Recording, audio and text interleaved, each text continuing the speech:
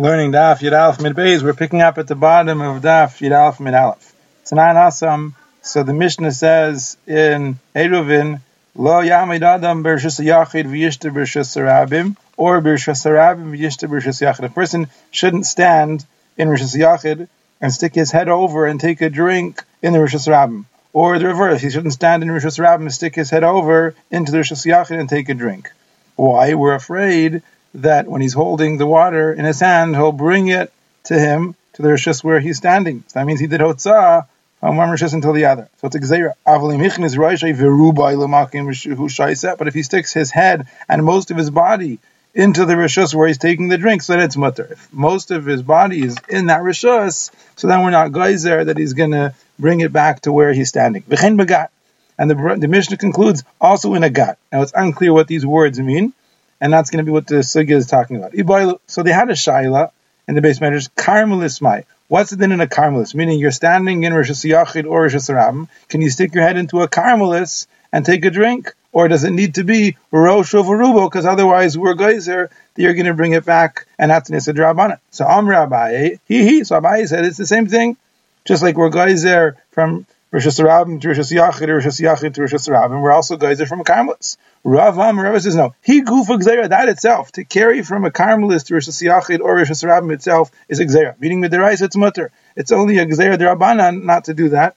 Atu Rishus Rabim and Rishus Yachid. So since it itself is only a gzeira d'Rabbanan, vanan nekum v'nigzar gzeira l'gzeira, are we going to get up and make a gzeira for the gzeira? We don't need to be geyser not to stick your head into the karmelis and take a drink because you might bring it back into the Rishus where you are. Because even if you do that, that's only an Issa Drabanan because of a Gzeira that you might do that in Rishus Rabim. So we don't make Gzeiras l'Gzeiras. Now, Amr Abaye, how do I know this? Meaning, how do I know that we are Geyser even in a Karmelis? Because it said in the Mishnah at the end, also a Gat. What does it mean, v'chein begat? So Abaye assumes it means exactly the same thing. The same way you can't stand in Rishus Rabim and stick your head into Rishus Yachid, or you can't stand in Rishus Yachid and stick your head into Rishus Rabim. You also can't stand in any Rishus and stick your head into a gat. So what's a gat? A gat is the place where you would squeeze out the grapes. You'd squeeze the grapes into the gat, and from the gat there's a little hole that would flow down, and where they flowed into, that was the end result, meaning that was where you had the wine. So what does it mean, v'chein begat? So it means you also shouldn't stick your head over into the gat where the wine is before it goes down the hole and take a drink over there. Now, what do you mean?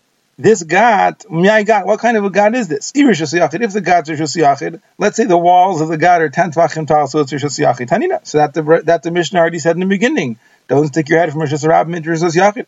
And in Rishus Rabim, if the gat's Rishus Rabim, because Rashi, if the walls are less than 3 tvachim, the whole thing is very close to the ground. So then we say it's like an extension of the ground and it's considered Rishus Rabim, so Tanina. So that also the Mishnah said in the beginning, not to stick your head into Rishus Rabim.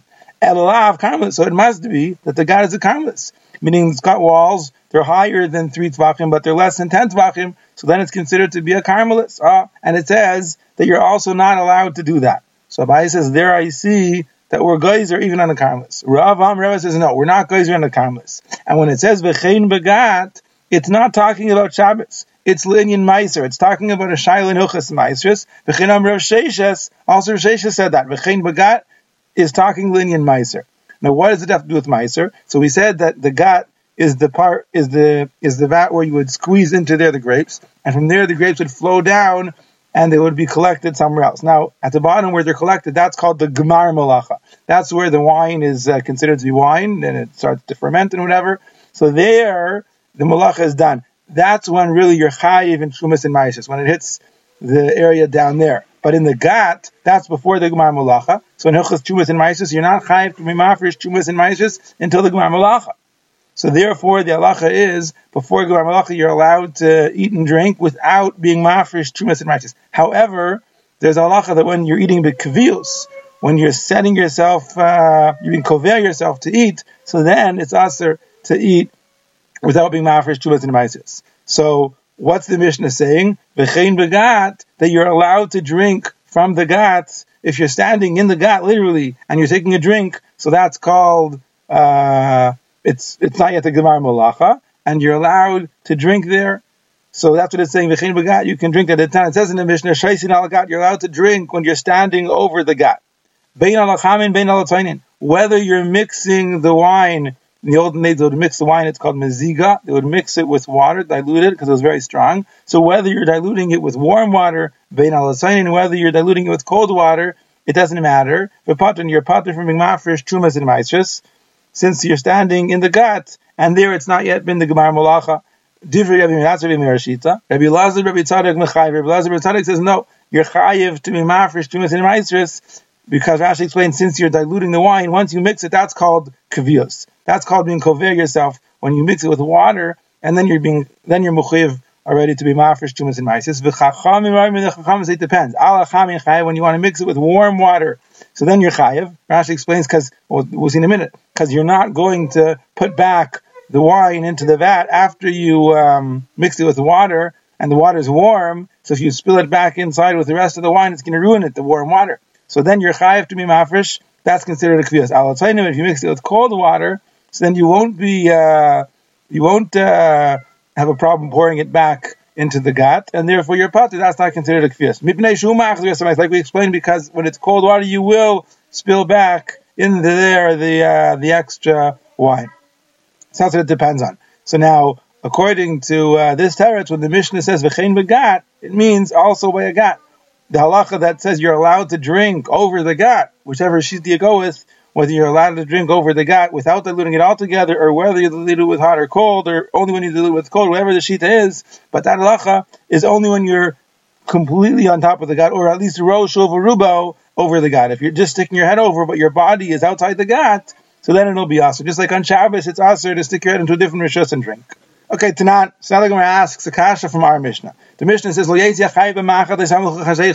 tailor shouldn't go out carrying his needle before it gets dark on Friday. Lest he'll forget, and then he'll come to do haitzah on his needle on Shabbos. Now, are we not talking about a case where the needle is stuck into his beged? Apparently that was a normal way to carry it, even though it's not a normal way, meaning the tailor might do that, but that's not the normal way to do it. So therefore, the halacha would be that even if you would carry it that way, he would only be chayev midrabanan. And therefore, the Mishnah is saying, don't go out with the needle stuck into your beged because you might forget and carry it on Shabbos. That means we're geyser that you might come to do nisa drabanan. So for guys, you might do nisa drabanan. So then we should also be geyser not to take a drink from the Carmelite. So that's going to be a support for Abaye. So the Gemara says, "Lo, the Mishnah means don't go out with the needle when you're holding it in your hands. When it's stuck in your beged, that would only be nisa drabanan. That would be mutter, like Rava." So where it says, "No, Tashma come." There's a brayso that says, "Lo yetzia chayit b'machatoi hatechuf lebebigdoi." A tailor shouldn't go out with the needle stuck in his beged. It's mefurish. He's not let it go out with it stuck in his beged. Now in this brayso, it doesn't say when.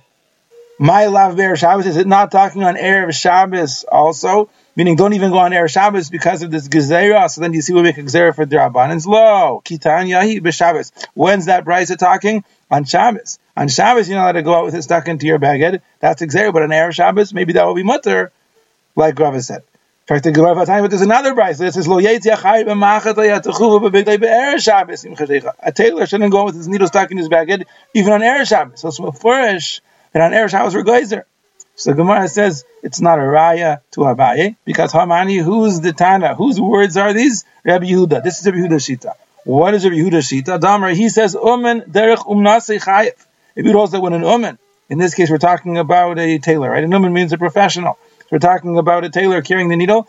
Derech umnasei, if it's the way that somebody of his profession does it, so he's chayev. So we'll see that it's not mamish the derech of an umen to do this. That's not the way an umen carries his things. But sometimes he does that. Rashi says he would do it to show off that he was an umen. He wants people to come and hire him. So that was the way he would advertise that he knows how to do this. He would say, by putting the needle into the item of his beged, that I am a tailor. If you want my services, come and hire me. So since it's a derech of an umen to do that, sometimes, so then according to Yehuda, Chai, the time like it says in the Brayso, a tailor shouldn't go out with a needle stuck into his beged like he sometimes does. Also, a carpenter shouldn't go with a kesem. It's like a stick. Rashi said it was a straight stick. He would use it to measure straight lines to cut the wood straight. Not a sarek.